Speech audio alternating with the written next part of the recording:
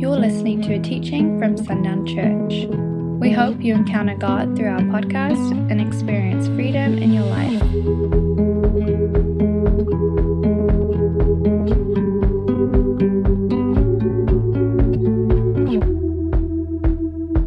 Praise is the definition again, understanding this, is the lifting up of your whole self to Him. Basically the offering of all that you are to all that He is praise. And in Proverbs 23:26, it says, "My son, give me your heart and let your eyes observe my ways." So we know that we're meant for Him and we're made for Him. And I love that verse. I use that verse because it's not talking about, it's not going into great detail, but if you think of giving your heart to someone, that's the most precious thing that you can give, right? That is at the very core, the depth of who you are, and everything of value exists within your heart. And so it emphasizes this point that we are meant to give Him our hearts. And that really has been one of the issues that we've seen in the church today, is that people are not willing to give Him their heart. They're willing to give Him their intellect, their habits, their behaviors, to an extent, but to give Him your heart is to give Him everything that you are, and that's what we seem to struggle with. Recognizing that we're meant for Him, that we're made for Him, and that this truth holds purpose and destiny within it. To discover truth and purpose and destiny, to discover these things, you can only realize these things when you wholly give yourself to the Lord, because you are made for Him. And if you are only giving a piece of yourself to Him, you're only ever going to understand a piece of who you are and what you're made to do. So many issues that we see today, just in the counseling that I do with people, revolves around identity. The anxiety, the depression, the stress, all these things that they're dealing with, it revolves around identity. It's this lack of understanding who you are. And if you don't know who you are, you will not have direction. That is the first thing that you have to know.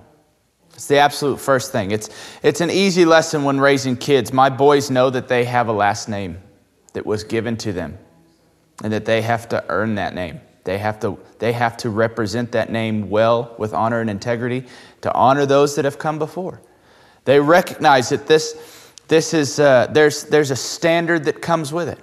And they see it when they see their grandfathers and they have interactions with their uncles. It's like, okay, this is a bigger deal that I'm a part of. It's this recognition of purpose, this recognition of destiny that has just come from one last name, one name.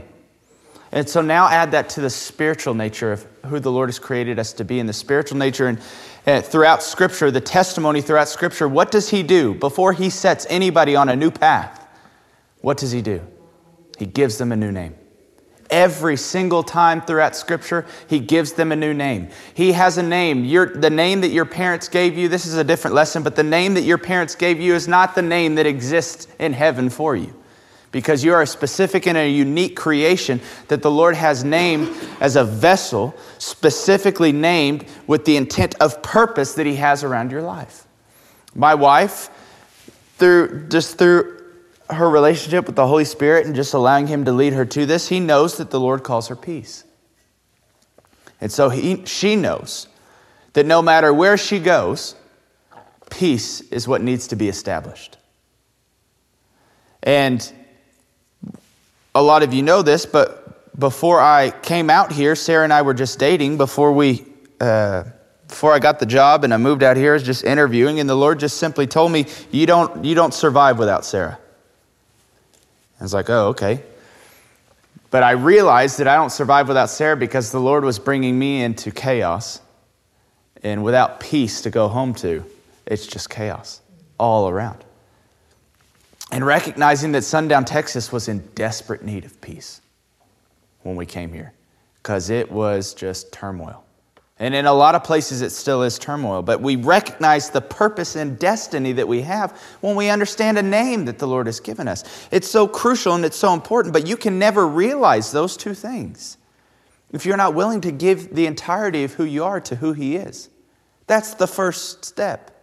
Giving all of myself to all He is. And so much of the turmoil that we walk through could be completely and totally avoided if we would just simply give him our heart. And in this, as we give him all of ourselves, we allow ourselves to come into further and deeper understanding. When we give ourselves fully to him in all areas of our life, including praise, we position ourselves to receive from the Father revelation, blessing, and fresh outpouring of the Spirit. And all of that holds greater understanding about what's taking place and what's happening around you, what's happening within you and what's happening around you. There are only good things to be found in completely offering yourself to him. And one of those, and this is important for the day that we're in, one of those important things that you will find, one of those good things that you find when you give yourself fully to God is the absence of turmoil in your story. The absence of turmoil. So many people wrestle with this internal wrestling match of turmoil and stress and worry and anxiety that could be totally alleviated if they were just allowing themselves to fully be the Lord's and him to fully be theirs. And doubt, when you give yourself fully to the Lord, you gain understanding through revelation, blessing, and fresh outpouring. And then doubt no longer has a place to stand in your story. When you've given yourself fully to God. Now, I'll just pose a question to the group. But how does doubt exist? Between your relationship with the Lord and in your story, how can doubt exist?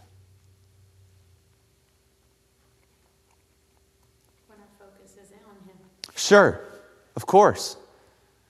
Of course. But what if my focus isn't on him? Take that like a step deeper. Why would my focus not be on him? Circumstance. Okay, circumstance. But why in a circumstance would I take my focus off of him? I've got like an eyelash in my eye, so you guys just ignore me as I'm playing with my contact. Your faith is not, or your trust is not completely in him. Ooh, there it is. I like guns, and I like hunting. I like making things go boom, and lay down, and then I take them home, I eat them. And my boys have been around it. But I'm not going to give my kid my 9mm and just let him go with it. I'm going to doubt his ability to do it because there is no relationship with that. There is no experience in that environment. Absolutely none. Just like when I take my kids home tonight, I'm not going to hand them the keys and let them drive me home. There's no understanding. There's no relationship. There's no depth. There's no familiarity with that task. Same with couples. A strong marriage is not a marriage that has people that know very little about each other. It's a relationship built around depth, that this person knows me better than I know myself most of the time. They know what I'm about to do before I do it. It's frustrating, but it's good, right? Especially your weaknesses. They know it before it even flares up, and they can call it out. But that only comes through time spent. An investment. It has to be invested, and that is a choice that we have to make. And so when I start doing that, when I have this relationship with my wife and I pour in and she pours into me, will I ever doubt her love towards me? Will she ever doubt my love towards her? When she's gone, she was gone. She had a meeting on Saturday. We had people coming over, and our three-year-old, she's 1-year-old, third kid, 1 year old, was just like, no nap today. And Daddy, you're not good enough. So just screamed her head off. And Sarah's in a meeting. Sarah's working in Lubbock. But I'm texting her like, hey, you said 1:30 and it's 2 o'clock. Where are you at? Because Daddy's arm is asleep. And I can't keep holding this baby. And we had people there waiting on me. But I send her that text. If I didn't know her very well, my mind's going to start going to some dark places. Right? Or maybe not even dark places, she's just blowing us off. She doesn't want to be here. Right? And then what does she come home to? Bitterness, anger, at something that didn't even happen, right? But I know her, so I know she's busy. And then finally when she calls me, what had happened? Carrie's car was having trouble, so she gave her a ride home. And that's why she was late. It's like, duh, of course that's what you did. But it's all because of a relationship, because of taking time to understand and know this person, giving myself fully to her, her giving herself fully to me, and then doubt no longer has a leg to stand on. So much. We talk about how the enemy comes to steal, kill, and destroy through fear, doubt, and division. Doubt can only exist when there's gaps in your relationship with the Lord. That's the only way it exists. And then if doubt exists, fear exists. Fear only comes, like if I'm standing at the edge of a cliff, say it's 20 feet, and there's water down there. Fear is going to come in when I start doubting the circumstance and my ability to see myself through it. And then fear is introduced. Only then can fear come in. It has to be introduced, and it's always introduced by doubt. And if there's doubt, then fear comes in, and then what does that start to create? It starts to create division. So if doubt can be removed simply by giving myself completely to the Lord, and He's already given Himself fully to me, and then pursuing relationship, keeping my eyes fixed on Him, no matter the circumstance, pursuing Him, then there will be no fear, and there will be no division, because doubt is not there, and doubt is the seed that gives life to those other two. And it all can be alleviated if we would just give ourselves to the Lord. It will have no land to occupy in your heart. All because you've given yourself to freedom for which He has set us free. And we're going to talk more about that in days to come, about that freedom specifically. But today we're going to do a lesson. I don't know if anybody was expecting this, but it's an obvious one. We're going to be in John 4, and you can turn there now. We'll be in verse 21, and you'll know this is the woman at the well. This is her story, and there's a conversation about worship, a brief conversation about worship, but there's a conversation about worship nonetheless in John 4, 21 through 24. And so we're going to look at that passage of Scripture and break that down this evening. In verse 21, and Jesus said to her, "Woman, believe me, the hour is coming when neither on this mountain nor in Jerusalem will you worship the Father. You worship what you do not know. We worship what we know, for salvation is from the Jews. But the hour is coming, and is now here, when the true worshipers will worship the Father in spirit and truth. For the Father is seeking such a people to worship Him. God is spirit, and those who worship Him must worship in spirit and truth." And so we know this there's a very obvious meaning to that, and then there's deeper meaning to it. Obviously, what was He talking about? He was talking about His sacrifice on the cross, making the way that the people of God could be restored and filled with the presence of God again. Because it is impossible to truly worship God without God. And we were separated from Him, and we were sacrificing animals that barely scratched the surface of the debt that we were in towards Him because of our sin.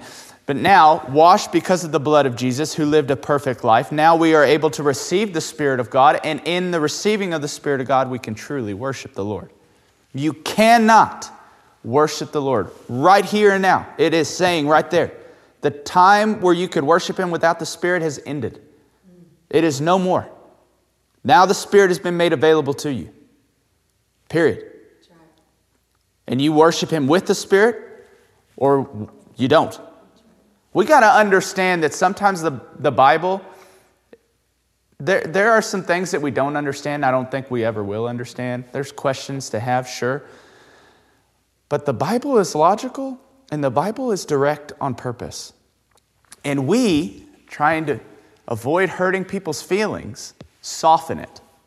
But He says, true worshipers will worship in spirit and truth. If you do not worship the Lord in spirit because you have not received the Holy Spirit for yourself, you do not worship Him, you are not a true worshiper. Period. If you don't like it, take it up with Scripture. I didn't write it. That's just what it's reading on the page, right? So we know that. And we know that he's talking about the days that we live in where the Spirit of God has been poured out and we have gotten to receive it, and it's beautiful. And the Spirit will lead you into all truth, right? We know this to be true. But let's look at that even more. What is it to worship in spirit? Well, it's not about a place. This is going to be something else that we talk about. It's not about a place or about an appearance. We have got to stop treating God as a locational God. He is not waiting for us when we come here because this is the only place that he exists. He's here because we gather here and we carry him with us. But what does that also mean? That means he's in your car when you get in it. That means he's in the store when you get in it. But we treat God as this locational God that I only encounter him in this place, and then when I leave, his presence is absent from me.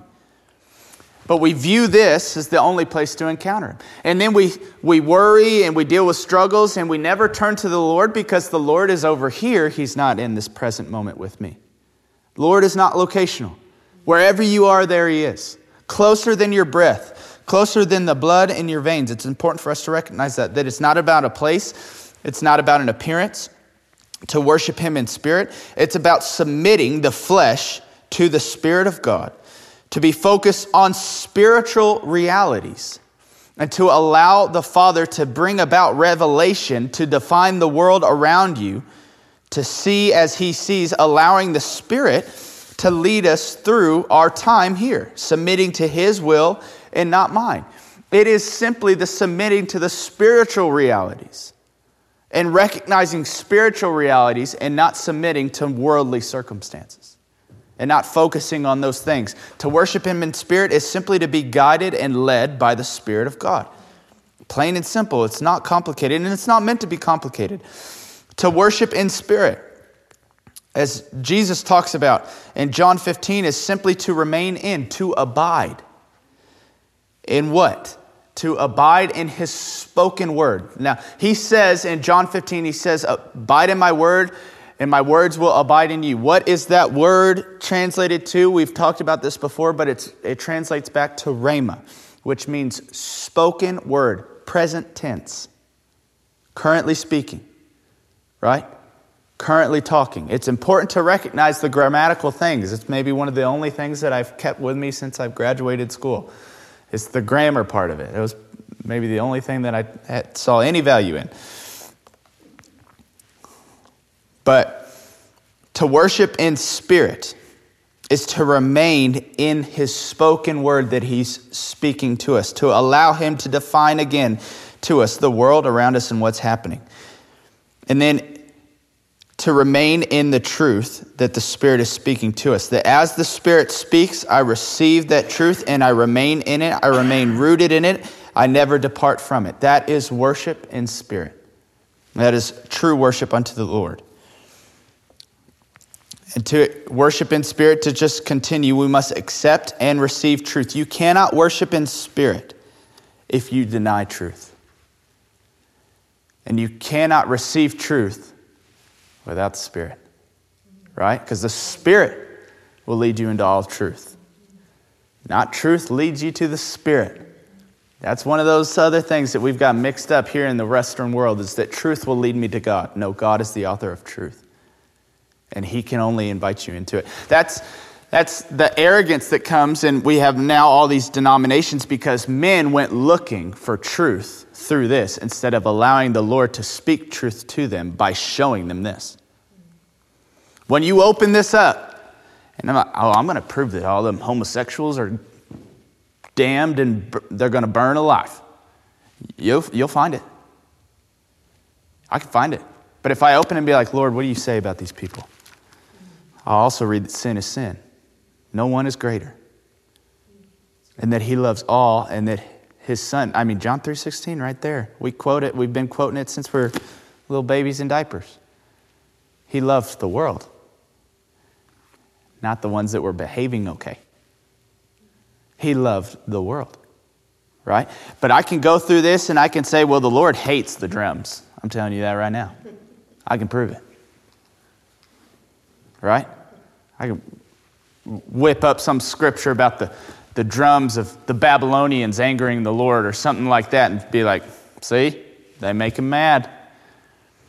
And that's what most theological seminaries are built around. A bunch of men who had an idea and went looking through this to define and determine and support their predetermined idea. That's not the truth. The Spirit is the only one that can lead us to truth. He is the author of truth. And without him, I cannot discover it. Again, remember, even at the point of salvation, it was not by anyone's works that no one may boast, but it was a gift of God and a gift of faith that he came to us. In that moment, we had an encounter not of our doing, but of his. Because he saw us in a moment, we were willing to say yes, and he appeared. We did not find ourselves, how do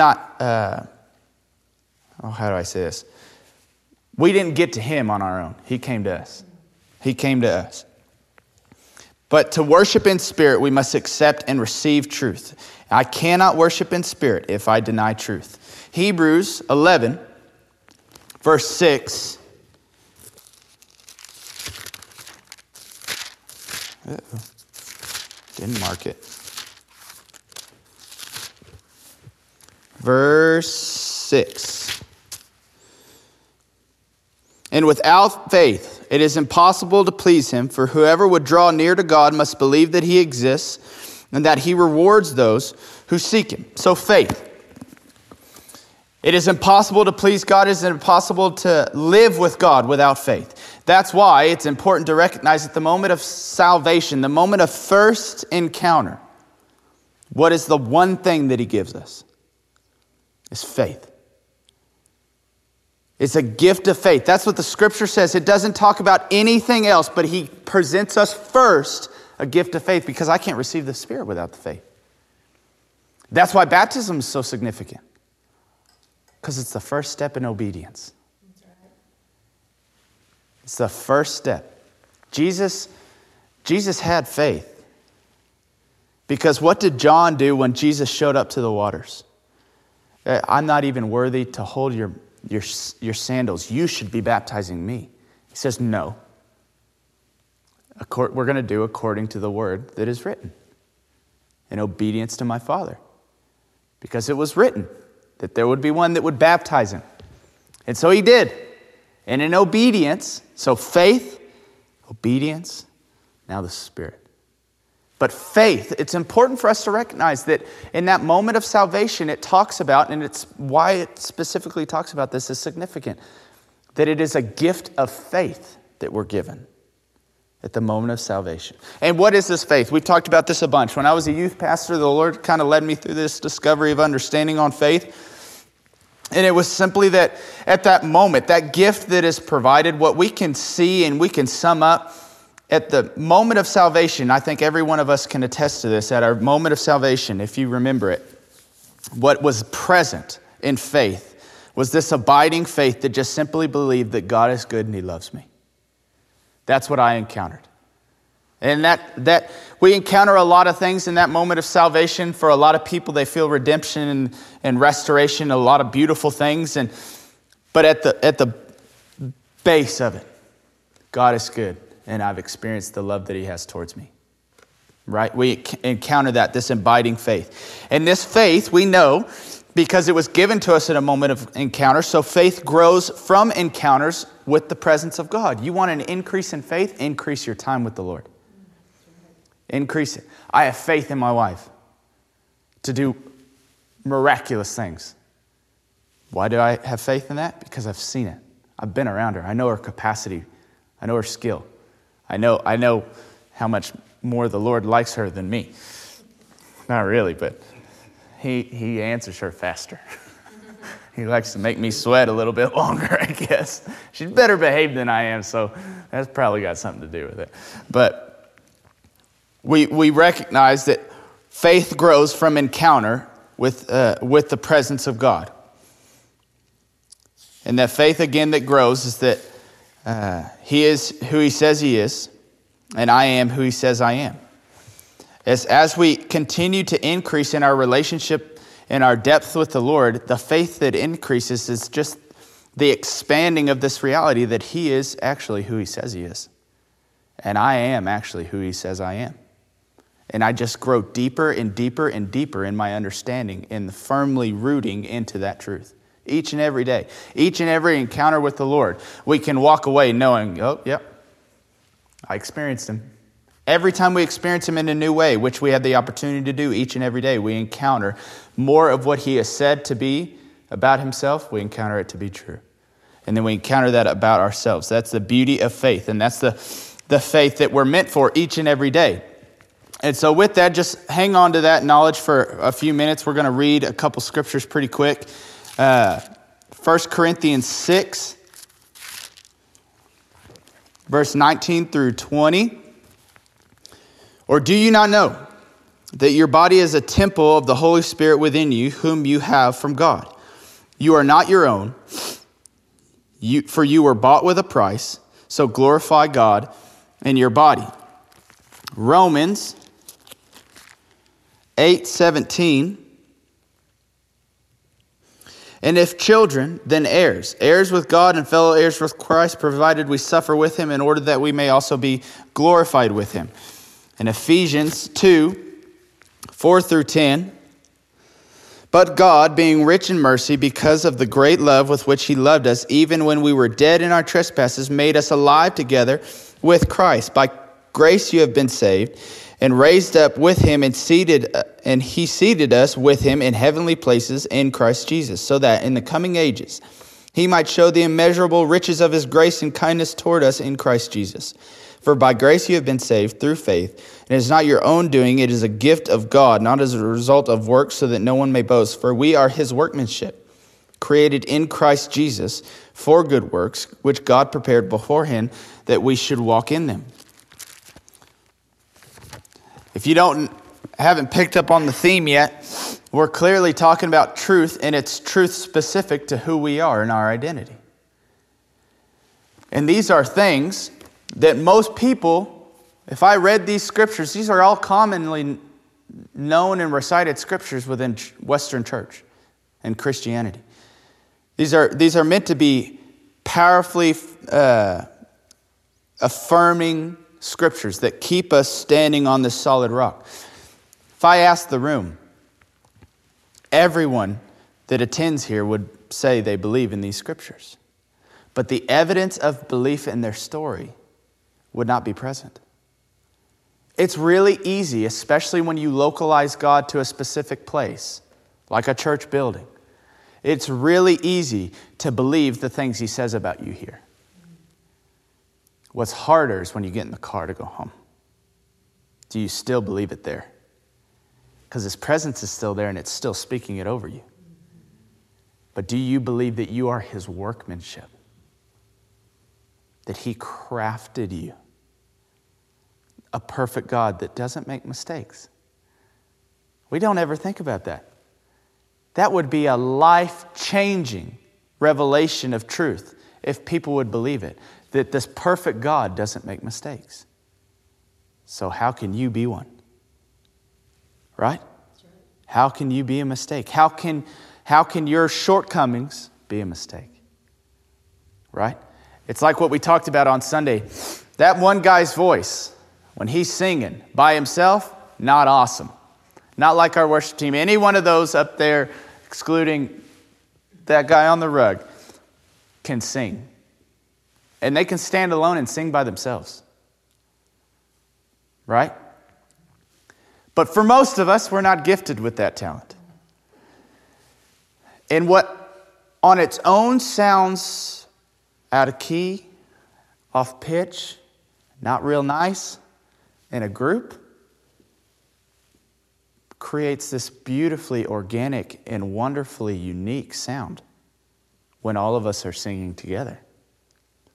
That's the beautiful thing about uniqueness. Your shortcomings allow you to fit into someone else's strengths. Because who you are is meant to bring out greater things in me. And who I am is meant to bring out greater things in you. That's the fellowship of the body of Christ. I love that analogy. I love that understanding. I'm so grateful that that's the way the Lord sought to teach it, because with my degree, you all know, in my degree of exercise physiology and strength and conditioning, I dedicated half of my life to the study of the human body. So I recognize when he's going through these body parts and talking about the body of Christ, I start sitting there and I start thinking about where all these things originate. And I couldn't use this piddly little finger without the rest of this arm. Because the movement doesn't originate at the tip of it. Right? What did we do when we were kids? We'd sit there on the desk and we'd play and move our fingers and watch our arm do the wave, right? And our forearm. I'll still do that because it's cool. I don't care. I'll still sit there and do it. But these fingers are moving and stuff back here is moving. But stuff back here is moving because it's anchored into stuff up here. And that's not even mentioning all of the neurons and nerve endings and all the things, the signal that has to happen before I've even thought about moving this finger. Had the conscious thought of moving it, it started moving. But without all these systems, without all of these things in place, this guy can't do this. This simple gesture, this simple thing. It's not the prettiest finger. Right? It's a little dry. Knuckles are a little scarred up and cracked. But it still works within the hand. Right? It's beautiful to think about. What I'm not good at, I'm not good at on purpose. And somebody else is incredible at it. But what I can do, they can't. And then all of a sudden you start putting them together, and it's really beautiful. Really beautiful. It's a really amazing thing. It's a wonderful thing. I love teaching. I love teaching kids. My wife does not. But she loves writing curriculum for children. And it's way better than anything I could do. I'm telling you right now, we would be doing like little stick figures and oddly colored. I don't know. It wouldn't be good. You would get your crafts after children's church and just be like, eesh. This is not good. But Sarah can see all that, but she doesn't like doing the teaching. We're meant to fit together. We're meant to be pieced together. And that is truth. It's important for us to recognize that this is the truth. And if I refuse to believe these things about myself, the things that he says are true about me, and that includes, you can't believe that and then also at the same time focus on all your shortcomings. And give yourself a hard time because you're not more than what he's already anointed you to be. I'm anointed to be pastor. I'm not anointed to be president. I've got one position of leadership. It would be foolish of me to start getting frustrated because, well, I should have more of a position of leadership because I'm anointed. Like, no, that's not how it works. That doesn't make sense. That's not for you to do. We lose it. We lose the impact of truth when we start to criticize what we don't have and what we aren't. Allow yourself to just understand and believe who God has called you to be, the full truth of who he is. I love that passage in Romans, and we're gonna read the earlier verses of it in verse 12, just because it is one of the more commonly taught or just read through passages, but I don't think it's widely understood just because we read too fast and we go in one ear and out the other. So let's just listen to this and how profound it is. In verse 12, so then, brothers, we are debtors, not to the flesh to live according to the flesh. For if you live according to the flesh, you will die. But if by the Spirit you put to death the deeds of the body, and you will live. For all who are led by the Spirit of God are sons of God. For you did not receive the spirit of slavery to fall back into fear, but you have received the spirit of adoption as sons, by whom we cry, Abba, Father. The Spirit himself bears witness with our spirit that we are children of God. And if children, then heirs, heirs of God and fellow heirs with Christ, provided we suffer with him in order that we may also be glorified with him. If I refuse to believe these things, and that's the gospel that's just laid out. Everything that Jesus did was so that those truths could be made reality in us in those few verses. If I refuse to believe these things, how can I ever expect to fully worship him? How can I ever fully expect to engage with the Spirit of God? There's absolutely no way. We are called to worship in spirit and truth. To believe that he is who he says he is, that I am who he says that I am, And to say yes to the Spirit and His moving and what He has in each and every moment. That is praise. That is praise unto the Lord. That is to worship in spirit and truth. It's to say yes to the Spirit, to be led by Him, say yes to His moving, and then believe those things that He says and speaks over you, over those around you. That's another big one that we're not really good at. I can get there eventually about myself. It's funny too. What I found to be true is that those Christians that do not believe truth about themselves will very easily believe it about somebody else. And those that will agree with you about the truth about themselves will also find themselves not believing it to be true about somebody else. It's odd, but I've noticed that. I've had conversations where I'm literally watching them say, no, that's not true about that person. I'm like, oh, it's true about us. It should be true about them. And they believe it. And then I've seen where it's in the same kind of conversations where it's, oh, that's absolutely who that person is. Well, this is who you are. No. Lord can't forgive me for what I've done. I can't be that. I can't be that much. And that's how we treat ourselves. It's odd. But I can't simply just believe truth about myself and then be good to worship in spirit and truth. I have to believe truth, period, about everyone. Everyone. That's why it's getting harder and harder as the Lord leads us into these things to have opinions around worldly things. The Lord is not interested in our opinions around worldly things because we are not of this world. In the world, we are not meant to be subject to their issues and their dealings. They're meant to be subject to our leadership. That's the design. But I get lost and I will not be able to do those things and operate in that capacity if I am not willing to receive truth about everything that is around me and everyone that is around me. Those that have hurt me, those that have helped me, they're still the same in the eyes of the Lord. And He still speaks good things over them.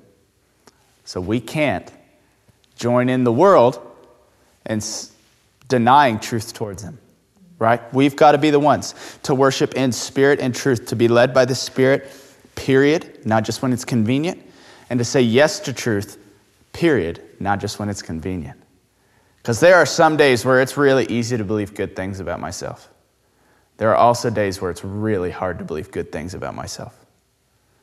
And sometimes it's like within 12 hours of each other. All the time. Period. And it has to be rooted in relationship with the Lord. I can't just encounter and be led by the Spirit. I can't just receive and say yes to truth if I do not have relationship with the Lord. That's okay. It is foolish to expect those that do not have a deep relationship with the Lord to say yes to deep and profound truths. Can't expect that. Just like I can't expect my son, who's been in a car a bunch of times, to know how to operate one. He's still a baby. There's a lot he doesn't know. But for those of us that walk with Him each and every day, we've got to say yes to the Spirit and we've got to say yes to the truth that He presents to us, period. Otherwise, those that don't know Him very well or very deeply will always stay in that place if there's not anyone else to lead them into deeper things. Thanks for listening to this message. For more resources, visit sundownchurch.com.